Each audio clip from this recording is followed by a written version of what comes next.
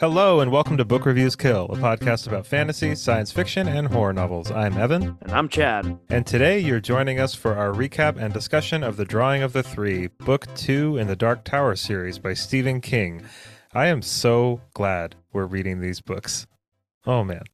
Me too. I never hated on you for loving Stephen King as much as you did. I just figured that I just hadn't read the right books because I had only read once or twice. Now I get it. Now Wow, you get it. do I get it. Also, before I get rolling here, just so everyone knows, I've been kind of like having a little sickness this week and my voice is just almost gone. So if it sounds like I'm talking super deep on purpose, it's because I have no higher register. I think you sound kind of sexy. Well, thank you. Sound like Elvis. Thank you. Thank you very much. Okay, so last book, we got like a taste of Stephen King's writing skill. Like there's like a fancy car, right? And we felt the supple leather seats and the amenities that most cars don't have, like windows that change their tint according to the sun's brightness, climate control. And in this book, we got to see the engine, not the fancy frills, but the real reason why this car cost $500,000. Like we're like pressed into the back of the seat, like breath happily sacrificed to the G-force pantheon, the car going from 0 to 150 in 5 seconds, and like barely slowing down as you whip around a corner. Just wow. The quartet is forming. We've got our characters more like coming into play here. Like a lot of people have told me that they read The Gunslinger, and then because of how cryptic and lyrical and sort of like nonsensical the book felt to them, they decided not to carry on with the series. And I always say, at least read The Drawing of the Three. That's where these books really find their feet, in my opinion. And the next book is even better. And I'm not gonna talk about The Wastelands, but the next book is even better than this. And we're still setting up the journey here. Like we haven't even left Rivendell yet. You know? Yes, that was one thing that I really was impressed and was really refreshing in this series. And the second book was that these books are so well paced. I feel like in a lot of the big epic 10 book series, you have so much already happening. Like we've gone through so many different phases and stages, and we've been in school and we've graduated. We've met our person that's going to like make us better and teach us some things, and we're in the thick of it. And this is like the first book was about one thing. It was almost like a big prologue. Yeah, the first book is kind of one big prologue, yeah. Yeah, one big prologue. And then the second book, it was just huge. I was really excited when I realized that this was about him just collecting his crew, going from door to door to door. I was like, that's all this book is. How awesome. Yeah, I mean, the series gets a lot weirder for sure. I'm not gonna lie to you. We definitely derail a couple times. But yeah, I mean, we are still doing the slow burn right now. We're getting onto the train, and let's just get right into the recap, and then we can keep going on about it. Let's do it.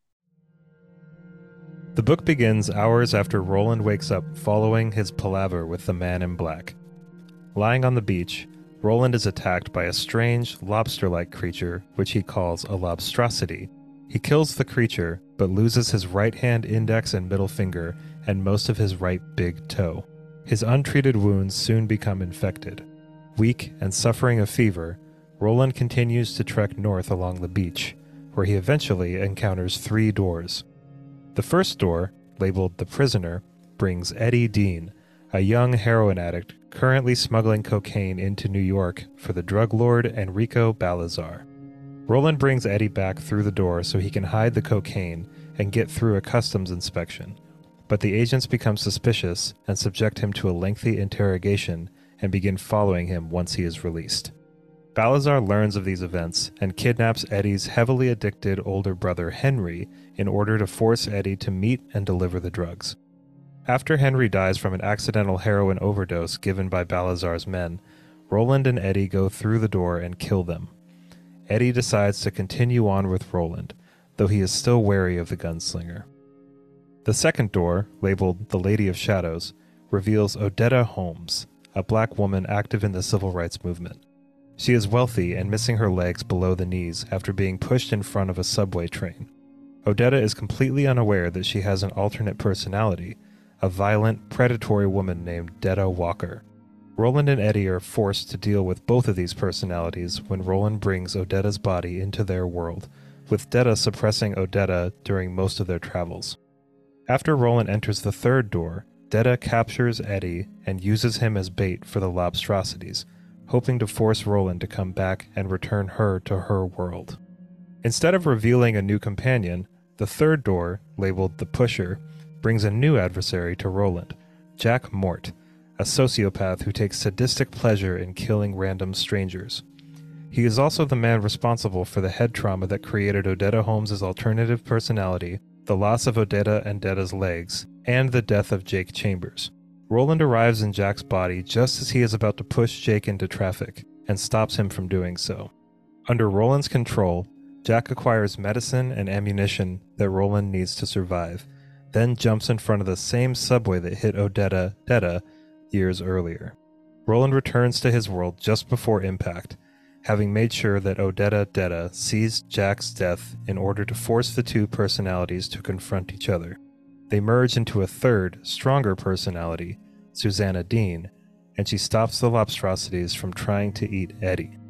As the group travels away from the beach, Eddie, having broken his drug addiction after a painful withdrawal, begins to fall in love with Susanna. Both owe their lives to Roland, but Roland ruminates on the knowledge that he may eventually need to sacrifice them to reach the tower. What a way to start this book off. Roland losing his two fingers. Oh my gosh. I was actually pissed. Were you? Oh, I was enraged. Not at the author or anything. There's a level of injury that's like you can't go back. You know, there's like breaking your arm, and then there's losing an arm, and it's just like that's a life altering one. Like, what if you can't play video games anymore? Done. Sorry.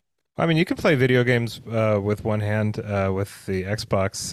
I know what you're talking about, though. Yeah. Yeah. I mean, there's an injury you can't really come back. It alters your life so much, especially for a gunslinger, right? He lost the two fingers that he would pull a trigger with in like the first 10 pages of the book. Yeah, like I kind of thought it was a joke or he was dreaming because it kind of happens casually.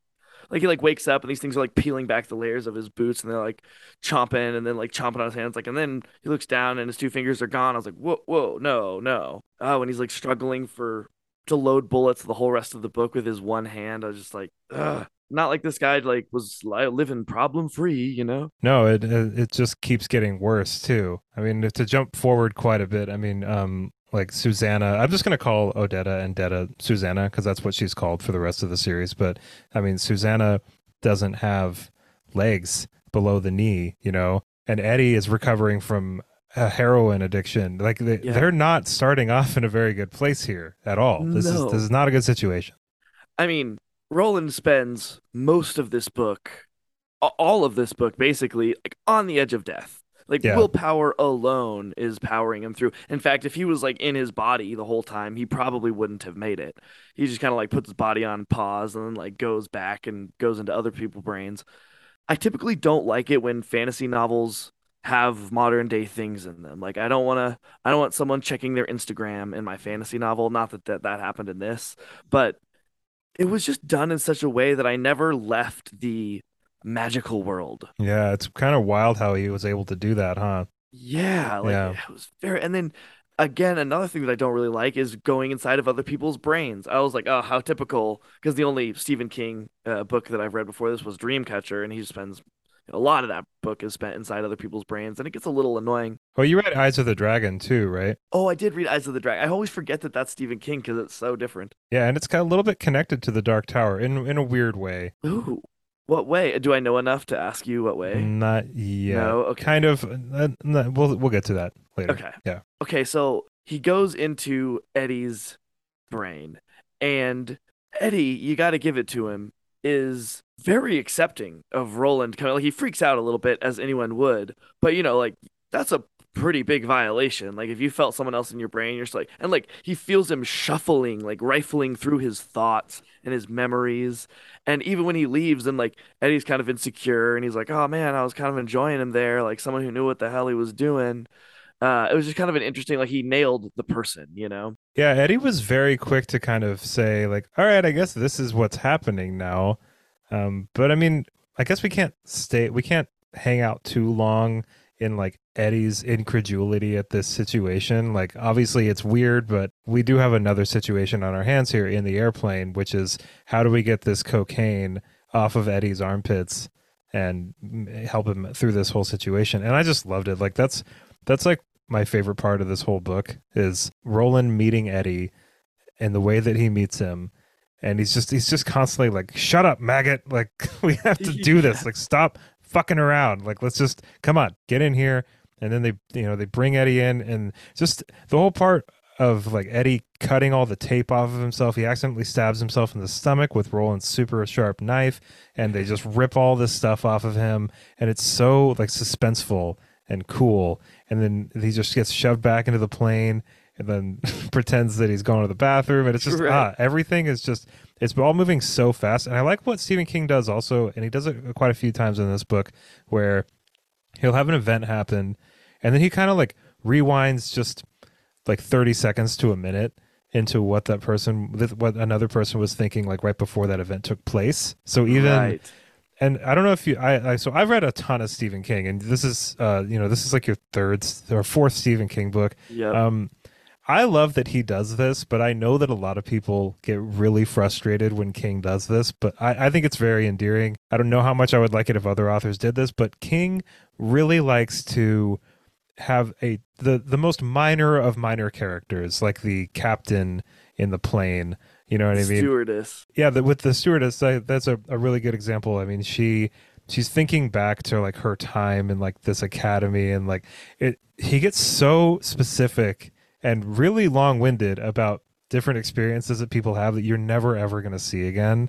You know, I mean, what did you think about that? Like, as a new kind of Stephen King reader, what do you think about it?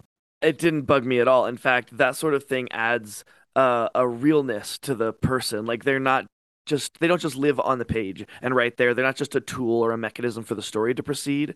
They're a real character interacting with our real character. And like she had the voice of her instructor when she was learning how to be a stewardess in her head the whole time, being like, no, like don't disregard that feeling. That's your instinct. That's what can save lives. And she keeps hearing about it, and we hear about her, but it's not like overly long. It's just mentioned as a way to kind of give her reality and life off of the page. And I think because of that, she's all the more powerful and substantive. Yeah, it's such an interesting way of doing it, because he could have simply just had, like, from Eddie and Roland's perspective, instead of switching perspectives around a bunch in this very tense scene, he could have just had Eddie see this flight attendant's body language and know that she was onto him. And that would have been kind of interesting, but this is so much more interesting. It grounds her so much more into this story, even for the tiny part that she's playing in it. It's just masterfully done. Absolutely. It's masterfully done. Like, it just adds so much more depth to it. Like, yeah, if you would have seen her body language, we could be like, we would have been scared, but we wouldn't have gotten those like chapter ending statements of like, and she was gonna keep an eye on him, and you're just like, oh man, this is gonna get so bad. This is gonna get, he loves to get you worried, which is great because it shows that you care about his characters and what's happening and stuff. And he uses that very well. And I don't mind that. I kind of liked that we got to jump over to the captain, who was like, okay, I'm gonna ram it down, asking the people on the outside to try to figure out the situation. I just thought that was a cool way for us to see the whole events of what's happening, and for us to be like, come on, cut it. Yeah, and another thing that I really, really enjoy about this book in particular is that, with Eddie and the cocaine, he stashes the cocaine through a portal to another dimension, and with Roland controlling Jack Mort and things like that, it's like the outlying people that are kind of observing all of this, like Balazar, he's so dumbfounded. He has no idea where this cocaine went. Like, how could Eddie have possibly been in this room for 2 hours and then gotten rid of this cocaine, and now he's saying he has it? And it's like, these people can't comprehend just how ridiculous of a situation this actually is. Like, it's not even a possibility. And you as the reader, you're just sitting there like, oh, they have no idea. This is so wild. Yeah. And it's cool because like we all love magic, right? And like being tricked, but like not in those sort of situations. No. It's like we don't want unexplainables, and those like, okay, fine, I guess he just did something. No, it's like he could sense something like almost otherworldly, and he's like, I don't like this multiple times. Yeah, I mean, this book is such an amazing mix of there's like a mob gunfight. Yeah. Right? I mean, in a fantasy book, like we have like this interdimensional travel into a mob setting because of a cocaine deal gone wrong. But this is a fantasy book. I mean, this is It's such a fantastic mix of so many different things. Not to mention, while we're talking about the mob thing, what did you think about Eddie fighting naked? Oh gosh, that That's scene so was one Eddie. of my favorite scenes. It displayed Eddie and like it displayed Eddie's gunslinger soul. You know, we needed to see a little bit of Eddie being like, "I got this," and like, yeah, he showed like wit and some like ability to perform under pressure before this, but that was like a he was like, "I'm rising to the occasion and gonna do it." He saves Roland's life Couple uh times. Yeah. couple times, yeah, and it was not plot armory, even though it was kind of plot armory, you know? I mean, they missed like every single shot that they were like stormtroopers, like Yeah. Palazar's mob people, but whatever, it's fine. And but I mean, it shows like it even says it even kind of like explains that though, because like the guy who comes in and just like cuts down the whole room gets a little giddy with his like machine gun and it's talking about like any time if you hold on a trigger that's a machine gun after a while, you're just gonna start like going up. You know, you're not like hitting. You're not being purposeful and deliberate. You're just kind of spraying. You know, and he ends up hitting a couple of his own people. Speaking of Roland in particular, did you think that Roland's personality was any different in this book compared to the gunslinger? A little bit, but more of it just kind of came to the surface. It got more complex. It got way more complex. He's more authentic and not only to himself but like to others around him. So in the first book, I think he kind of surprised himself at the end when he realized that he was willing to let Jake die in order to complete his mission. And he's like made that decision and I think he was kind of like, "Whoa, you know, we always wonder what we'll do in those situations, but we never truly know until we're there." And he knows for good or bad what he's willing to do to complete this mission. And so I think he was just a little more like action first. Like he was so committed to this path and he's a little bit more reckless as a result, which was just fantastic. When he decides that he needs to make contact with Eddie, he doesn't think about like, oh, Eddie's gonna freak out. What am I gonna do? He's just like, nope, boom, Eddie, Yeah, he doesn't stop, really you have little much maggot. Listen to concern, me. like yeah, if Eddie's gonna be okay. He just needs to bring him through here and like do whatever this trial of this door is because the tower is everything. And even at the very end of the book, Eddie has a conversation with Roland and says, like, hey, come on, like, are you gonna kill us? You know, Right.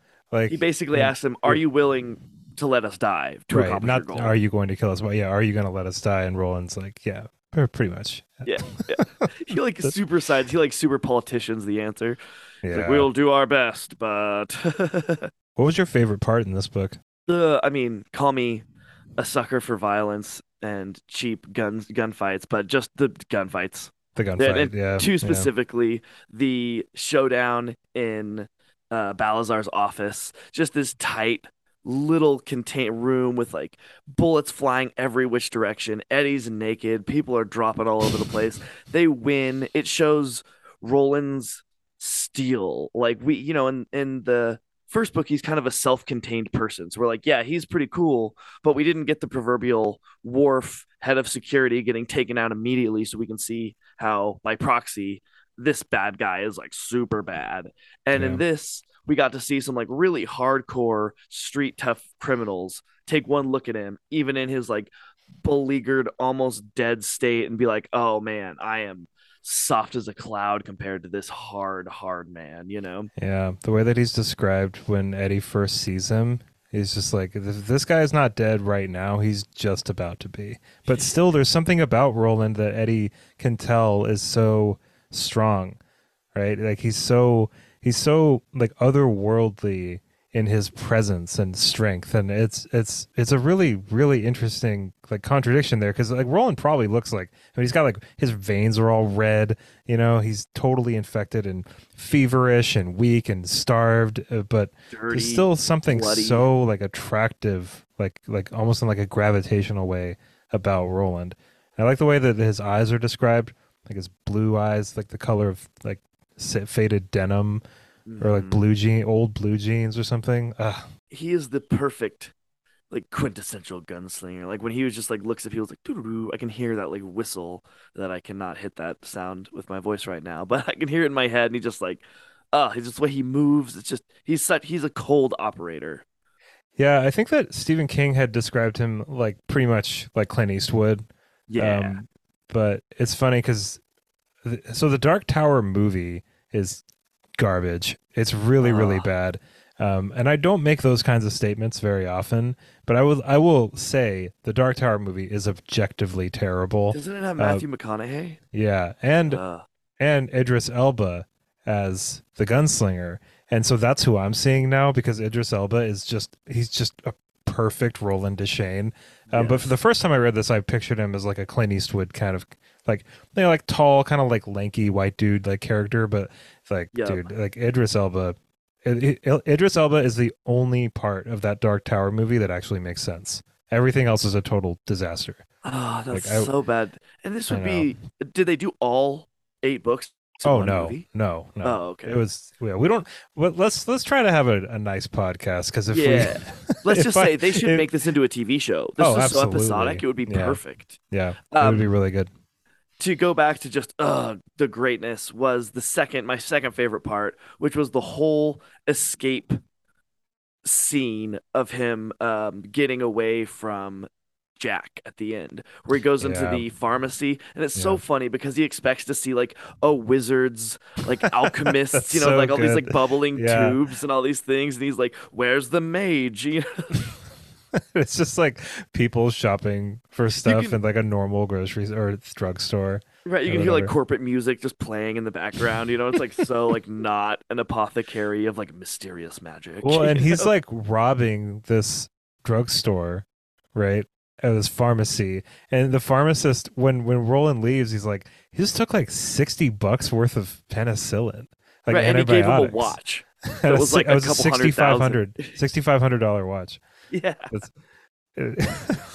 And he pays for the just bullets too yeah. when he robs the guy, just like, oh, Roland.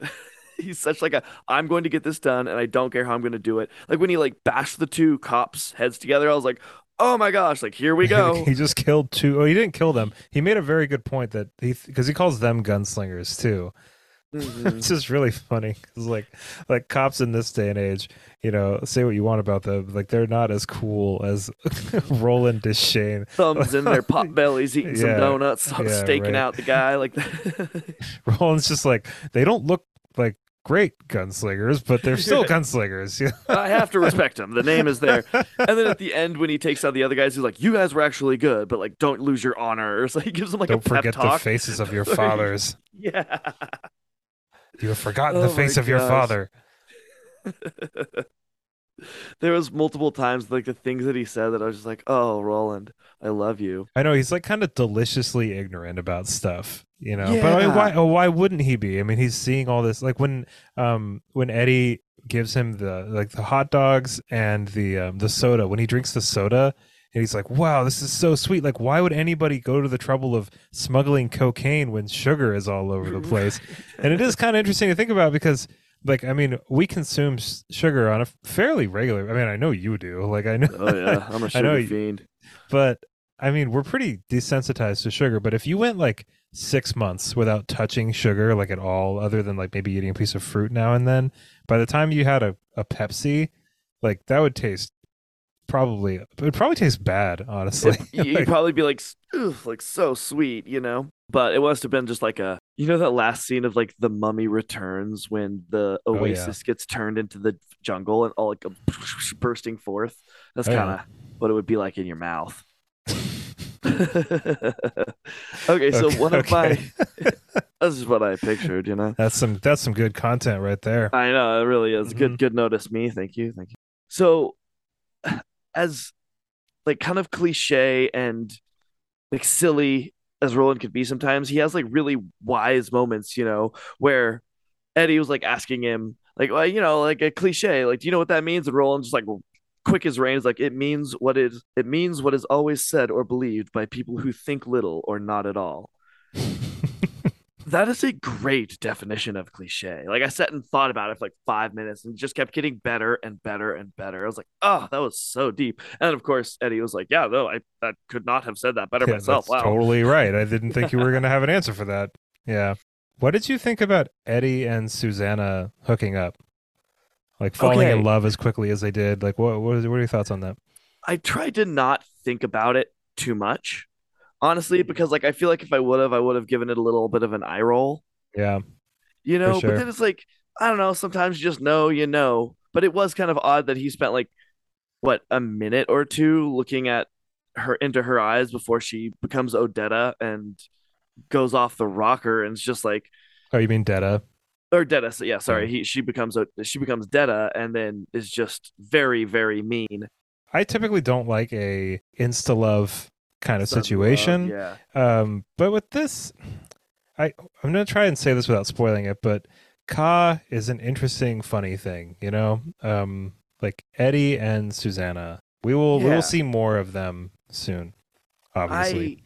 I I love the Ka thing because that's kind of what I put in my brain too. Is just like it's just kind of what needs to happen in this story, and you know, the guy has also been numb for the last, what, 10 years of his life. He's just now coming free of his addiction and feeling things for like the first time. Like it kind of stands to reason that the first person that he would be attracted to in that way that he goes through traumatic like experiences with, like those feelings would be strong and like fresh. And it's the first time he's felt them. He's probably like a 7-year-old, you know?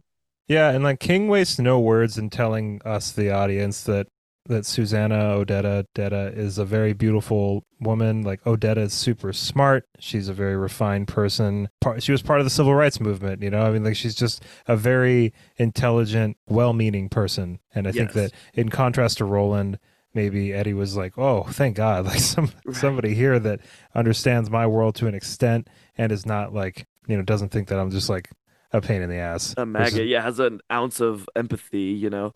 I did think it was a little odd that they made love on the beach so quickly because it was kind of like, okay, hi, this is what I was doing in my brain, right? So Eddie already gets told once by Roland, like, hey, keep your wits about you, keep and your then guard up. keep your guard Yeah. up. Yeah, and then Roland like lets him almost get attacked, or lets him pretty much get Oh, be attacked on by your her. guard. Sorry, I didn't mean to interrupt, but be No, on no, your you're fine. guard is what he said. That's just Be on your key. guard, yeah. And Yeah. then he doesn't at all, and Roland like watches with eyes through eyes slitted as she's about to like brain him with a rock, um, and then lets him suffer from that, and then like tells him afterwards like to bring the point home, like remember me telling you that? Yeah, this is what I meant.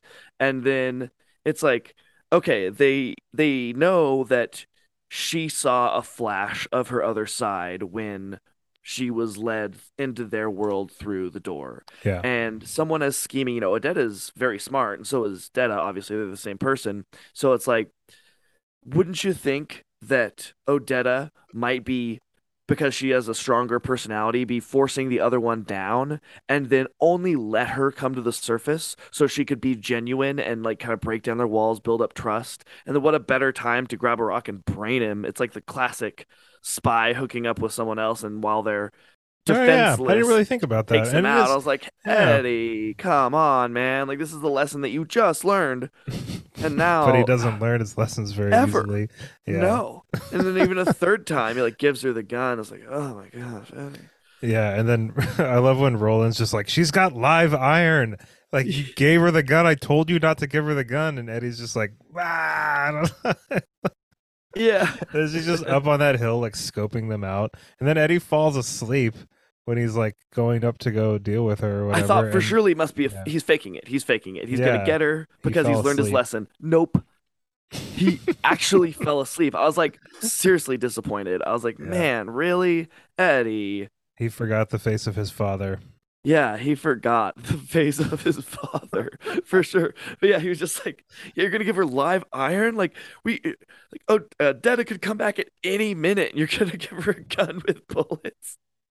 I mean, Odetta didn't want it, to be fair, but Right. I do like that theory. It's not really a theory, but just I mean, because it's brought up in the book, right? That Detta and Odetta might have some sort of, if not an understanding, then Detta is obviously the more strong force in Mhm. this situation.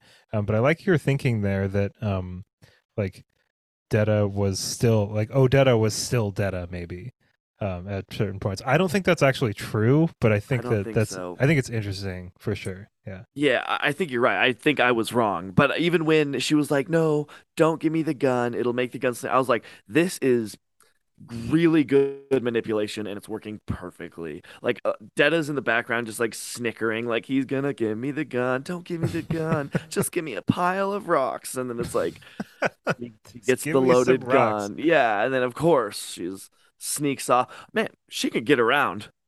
Yeah. It's Yeah. pretty impressive. Like she gets pretty far away from their camp. Yeah, I mean, she's determined for sure. Yeah.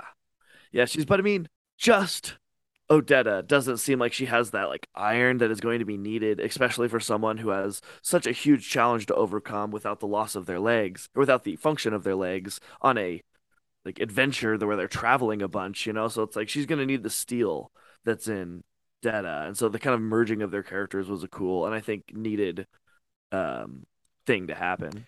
Yeah, like I don't know if you noticed this, but Roland kind of continuously compares his old friends, like Cuthbert and Elaine and stuff, to these new people that he's brought into his life, and kind of is thinking of them as gunslingers already.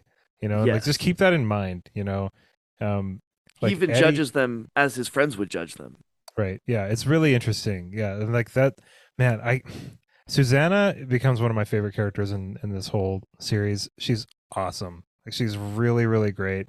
Like Isn't one of the books even called Song of Susanna? the sixth one. Yeah. Yeah, and that's a lot of people don't like Song of Susanna. I think it's great. It's like one of my favorite books in this whole series. People's favorite book seems to be number 4, which is not my favorite, but maybe it will be on our next read through. But Interesting. I don't know. I wanted to go over this quote really quick. And it says, "Might as well try to drink the ocean with a spoon as argue with a lover," which I love that. And there's another quote. It's not really a quote, but Why do you love it so much before you move on from that one? I want to hear well, your like thoughts behind it. I have to say this other part Okay, to okay, they're explain. linked. Okay. And then there's a part where Roland says that he can recognize a fool when another fool sees another fool. I'm kind of paraphrasing there, but it really puts Eddie and Roland on like similar ground. Like Roland's, I asked you earlier if you had noticed any kind of like changes in Roland's personality, and like I liked your answer a lot, and like my answer to that would be that like in this book, you're seeing Roland kind of like open himself up more to the possibility that he also has flaws, you know, and then he sees a lot of his own flaws in Eddie, and there's a sort of like camaraderie that's starting to build between the two of them where they're kind of like on an even playing field almost. Like obviously Roland is much older, much wiser, much more capable, but like Stephen King really like he's really drilling it into us that like Eddie is really sharp. Like Mhm. Roland recognized that even though he thinks he's kind of a pain in the ass sometimes. And I just really loved that quote because, I mean, I've tried telling one of my friends like, hey, this probably isn't a really good idea, like it's none of my No. business, but like you don't seem super happy right now, like, and it really is like you might as well try to drink the ocean with a spoon as argue with a lover. And I don't think it means like your lover. I think it means like somebody else that's like smitten. Like you're not gonna convince them. Like they Right. have to figure this out for themselves. And it's echoed in how Roland like kind of stays awake and watches Odetta or Detta kind of like try to hurt Eddie while he's sleeping. It's like you kind of have to let people make mistakes. Like you might as well try to drink the ocean with a spoon. Like they got to figure this out for themselves. And he's Right. giving Eddie the space to be able to do that, just like he was given the space to make mistakes when he was training under Court back in Gilead. Oh, Yeah, that all just like, yeah. well, it all Uh, just works so well. It's perfect. And that is actually one part about Eddie and Susanna's love that I did really like about it because at no point was Roland like, so you guys are in love now? Like what? He just like accepts it and immediately treats it like kind of a problem. He's like, and you're in love with her, so like there's that. There's that. If we didn't have enough issues already, we've got this person with hardcore split personality disorder, and we need to figure this out. And now you're in love with one. Okay, great. Yeah, Cool, Eddie. great, great. One thing I found to be really profound and cool was kind of the need of others. Like we get so, I don't know, this happens to me where I'm just like in my brain and I'm like, I can do this on my own. And when Eddie has to be the only one kind of carrying them forward when he just gets on the other side. Roland is dying basically from fever. But I mean, Eddie is withdrawing from what a 10-year to decade long heroin addiction where he's like shooting up with a needle. Like that is Um, hardcore suffering. I don't know if it's And 10 years. It's a while. Yeah, I okay, think it I might not can't have been remember 10 how years. old. I think Eddie's 23 Oh, okay, and definitely not 10 years then. or is he 27? I can't remember how old Eddie is. Yeah, But doesn't he's matter. deep in it. And he wasn't able to do it on his own. So he clearly doesn't have the strength for himself. But it was the fact that he had to be strong for someone else Yeah. that was he was able to do it, which is really like a profound thing. Because many times, we don't take care of ourselves like we do for others. Like there's a statistic that says like 70 or 80% of people don't take their prescription fully like how they should, but like 95% of people make their dog take the prescription how it should be taken. So it's like, why are we caring for our dogs better than we even care for ourselves, you know? And it was just kind of a cool lever that it took someone else for him to take care of and be like the stronger one to kind of break him of his addiction and really prove to himself that he was worthy again and not just a vampire on society and everyone around him. Yeah, it's kind of interesting how, like, I mean, by the end of this book, you almost think like Eddie is a better person than Roland, especially with that last conversation that they had. It's Yes. really, really cool. I don't Yeah. know, like, I don't know if I agree with that sentiment, and I don't want to get super into it without spoiling stuff. But by the end of this book, at least, it's like, man, Eddie's kind of a stand-up guy, and Roland pretty much just admitted that he would let his friends die again Right. to get to this Again. tower. I have another quote here that I would really like to read through, if you don't mind. Yeah, not at all. Um, it's kind of a lengthy one, but I think that it sums up a lot of what I was just talking about. It says, "If you have given up your heart for the tower, Roland, you have already lost. A heartless creature is a loveless creature, and a loveless creature is a beast. To be a beast is perhaps bearable, although the man who has become one will surely pay hell's own price in the end. But if you should gain your object, what if you should, heartless, storm the dark tower and win it? What could you do except degenerate from beast to monster? To gain one's object as a beast would only be bitterly comic, like giving a magnifying glass to an elephant. But to gain one's object as a monster, to pay hell is one thing, but do you want to own it? Jeez, Ooh. dude, like, god damn, like, Man, that is that such incredible writing. Like, jeez. so many times during this book, I'm like, just wow, just wow. Like, and then like he takes it to another level deeper, and I'm like, okay, now you're just showing off, but like, please don't stop.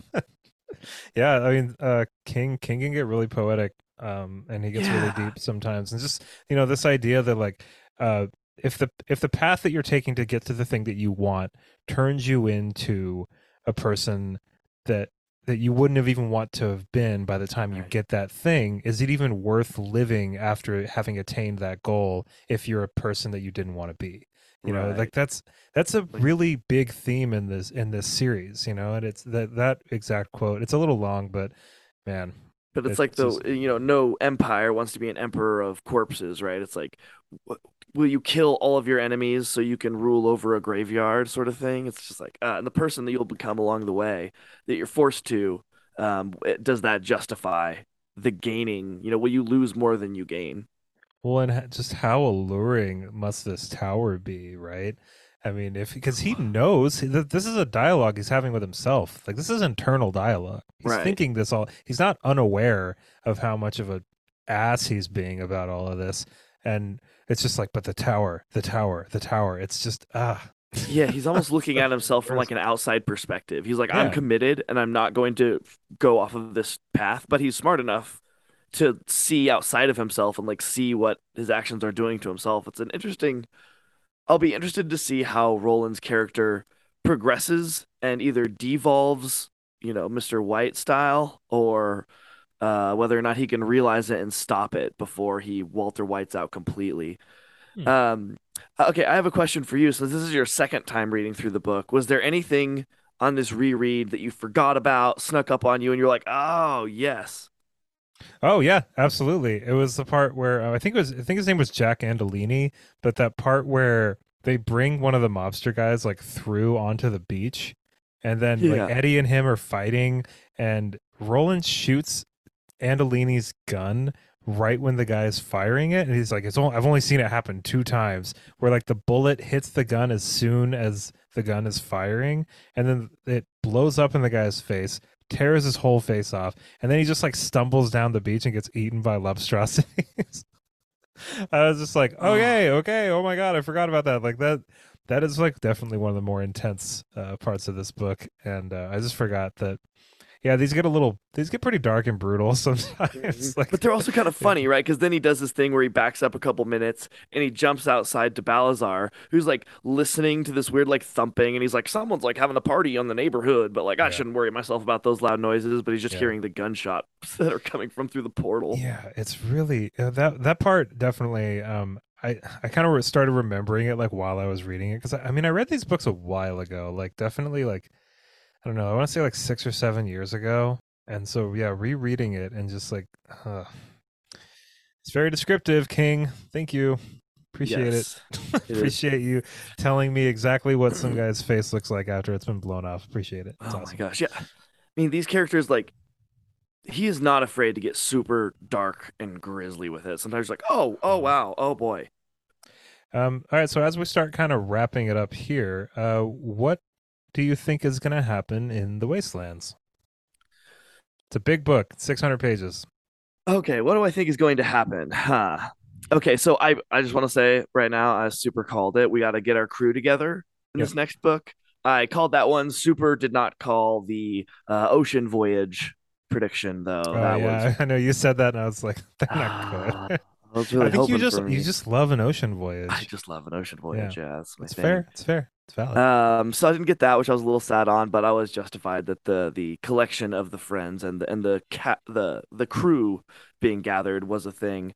Boy, I have no idea. I have no idea. I think you might be Uh, saying that like quite a bit more often as we're reading these too. Yeah. yeah, like there's no like, oh, it's clearly going this way and it's clearly going in this direction, so inevitably it's like Roland will have an iron, straight A to B, shortest path, straight line approach at the tower, but I don't think that he even knows where it is or Yeah. like what it is. I have no idea if he even knows why he's trying to find the tower, which normally after a second book in a series, if I didn't know something critical like that, I would be pretty upset.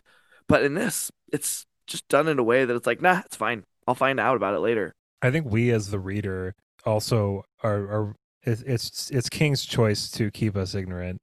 You know, like we want to know like what is it about this tower that's making Roland so okay with ditching his friends? Like what is it okay like Right. what is this thing? I mean, we got a little bit of a glimpse of it when the with the palaver between the man in black and Roland, but it wasn't enough. It's not enough for us to really be on Roland's side yet, you know. Right. So I yeah, don't it's know what he's very hoping to unpredictable. accomplish. Yeah. Also, King really loves the word palaver. Yeah, I love it Am I too. saying that right? Palaver? It's palaver. Palaver. Okay, I looked Yeah. it up after like the sixth time that he uses it. I was like, it's got to be like a meeting of people where they Yeah, exchange it's like a words, and conversation. yeah, Yeah. but he uses it very often. Yeah. Yeah, nobody in a blue chambray shirt yet, but maybe. Does that But happen a lot? yeah, he loves a blue chambray shirt. In fact, What is a that's chambray shirt? it's like a it's not denim really, but like look it up. It's just you'll Okay. recognize the shirt like as soon as you see it. But it's like a work shirt kind of. It's become kind of a meme over the last like decade or so that Stephen King always has a guy in a blue chambray shirt somewhere in one of his books. And Oh it's yeah, funny I know because exactly these sort of yeah, shirts. and it's funny because I just read Fairy Tale, which King wrote like a year ago. It was just published like 2 months ago, and sure enough, he had a guy in a blue chambray shirt, and I feel like that was him kind of acknowledging the meme, or unless he Right. hasn't seen the meme and he really does just put it in all. I think he knew about I think that he's one seen though. the meme and he's Yeah, I like think calling himself out. that's so good. Yeah, That's so good. Okay, so as we wrap up here, um, tell me a little bit about Katet. Like what? Like I know Ka is like the road, the path, fate, the direction you should go that you have no choice. But then he mentions like a Katet. Talk to me about that. yeah. The quartet is you read the Wheel of Time, right? Yeah, Yeah, you huh? okay. So it's Up you know like until the like eighth book. yeah. So you know what Taviran is, right? It's like a group of people bound together by destiny or fate. Yes. You know, and that's kind of like Ka is kind of like this. It's like fate, or it's kind of like the mysterious mechanisms of the universe. You know, that's how I look at it, at least. Right. Um, and the Destiny. quartet is like people that are they almost had like no choice but to have been brought together. You know, and so the quartet is forming like the fellowship, you know. The um grouping of them. Okay. yeah, that's what quartet is, at least in my opinion. I'm sure that somebody that's like way more into the Dark Tower would be able to give you Yeah. an even cooler definition. But yeah, I love the introduction of Ka as a thing, though, because it really helps you as a reader to get over things like who's putting these doors there? Is someone leading him on this journey? Like, it's probably not the Man in Black because Man in Black doesn't want him to complete this journey, or so he says. Um, so, like, what is going on with this door? Did the tower lose these and they're just scattered across? Like, what? What's go? But then you can just be like Ka and move forward, you know? Ka is a wheel. I almost got Ka tattooed on my forearm like the first time I read this. Which I mean, I might still get a Dark Tower tattoo, but I don't think I need like the letters KA like really big like on my forearm. Like I don't know, I still might, It but might be kind of cool, you know? We might be get them all kind of like cool. fancified and stuff. Yeah, I've seen some really really great Dark Tower tattoos. And I love the kind of like he's almost making fun of himself too when he keeps saying "ka" because roll when Eddie is like frustrated with him, he's like, "Yeah, well, if you say it twice, it means like taking a poop," you know. Yeah. And then they laugh about it later. Yeah, roll you know something that I really really liked about this book is the kind of like the demasculinization of Eddie and Roland, you know what I mean? Like there are these two like, you know, one's a hardened like gunslinger and one is a hardened like drug smuggler and heroin addict and like he's from Brooklyn and like but they like cry together and like laugh together and they have like a lot of camaraderie and like it's just it's very refreshing, especially from something that came from the late 80s where there are parts of this book that are have aged pretty badly. You know, like you don't have to read super far into this to really notice that there are words being used here that they would not fly these days. There are certain like phrases and sentences and stuff that just they're dead. Like we're not going back to using that kind of stuff. But there is something really cool about King writing in the late 80s and having like these two manly men like being able to cry with each other and be real with each other and like have this friendship that they have, and it's a complicated friendship, you know. It's not just two guys like drinking beers, you know. It's a very complex and emotional relationship that the two of them have because they're both complex and emotional people, and I wanted to point that out. It's very important to the rest of this series too.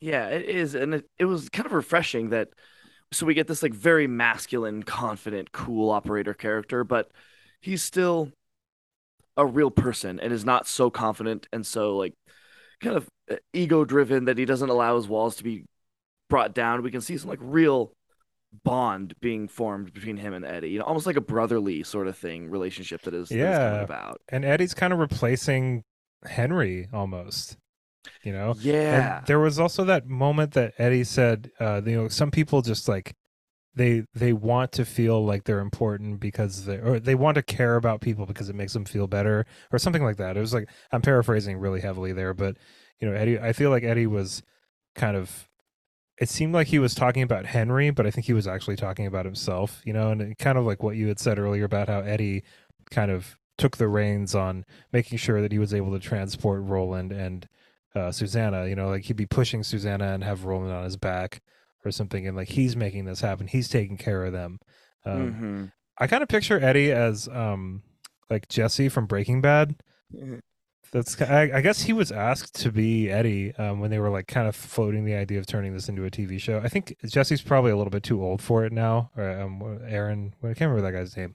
Aaron Um, Pinkridge, well, his name in the show is Jesse Pinkman, Pinkman. Oh, right. but I can't remember his name in like our world. Right. Sound like But yeah, he's confusing his kind of. real But world it's a name. similar kind of character though. I mean, like Jesse Pinkman is kind of like on the surface like this tough guy, you know.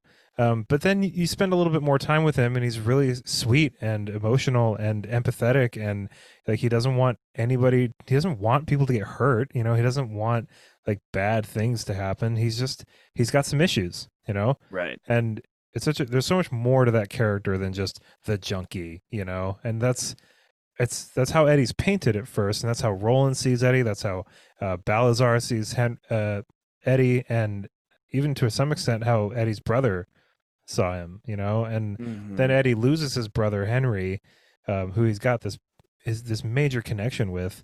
Um, but then he kind of like gains another kind of quasi older brother. You know, it's yeah, Yeah, one damn, that's not quite so toxic, you know. still a little toxic. Still a little toxic, definitely. Definitely is a little toxic. But yeah, I really like their relationship and I'm really excited to see how so maybe my predictions won't be very good because like who the hell knows what's going to happen in this next book. But I am very excited to see how Susanna, now being one, moves forward and integrates herself into the group and what role she plays. Is she going to be like long range sniper, maps and navigations expert, wizard, what's healer? There's all the sorts of roles we need to fulfill. And I'm excited to see which one she takes. Yeah, I can tell your voice is starting to get a little bit cracked up out of here, so let's go ahead and end it right there. Man, I'm so happy we're reading these books together. This is so cool. And Same. Wastelands is going to be a great episode. I can already feel it. It's my favorite book, personally. Really, the third one? Yeah, third one's my favorite. It's very good. I hate to even say like this one was so much better than the first one, though it was, but it was like they're so different. Each one is so Yeah. unique, and that's what I think really the pleasure of reading it is. It's like, well, this one was better than that one. I was like, man, they're so different that like Yeah. it's hard to even You don't know what compare you're them. going to get. You have no idea. Yeah. Yeah, I think that's the first time you have not been able to predict anything I before know. we I'm get just into like, another. well, I'm excited to see what Susanna's gonna do. All right, well, everybody, thank you so much for listening to this recap of Book 2 in the Dark Tower series. This has been a blast. I'm so happy that we're all reading these together. Even if you're listening to this like 10 years from now, we're happy to have you here.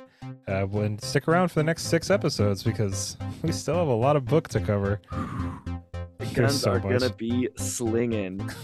Everybody, So hope you have an awesome rest of your day. And of course, happy reading. Bye, everybody. But also, Evan, Oh, long yeah. days Oh, and pleasant nights. may you have twice the number. Almost Yeah. forgot. You snuck that in. Thank you.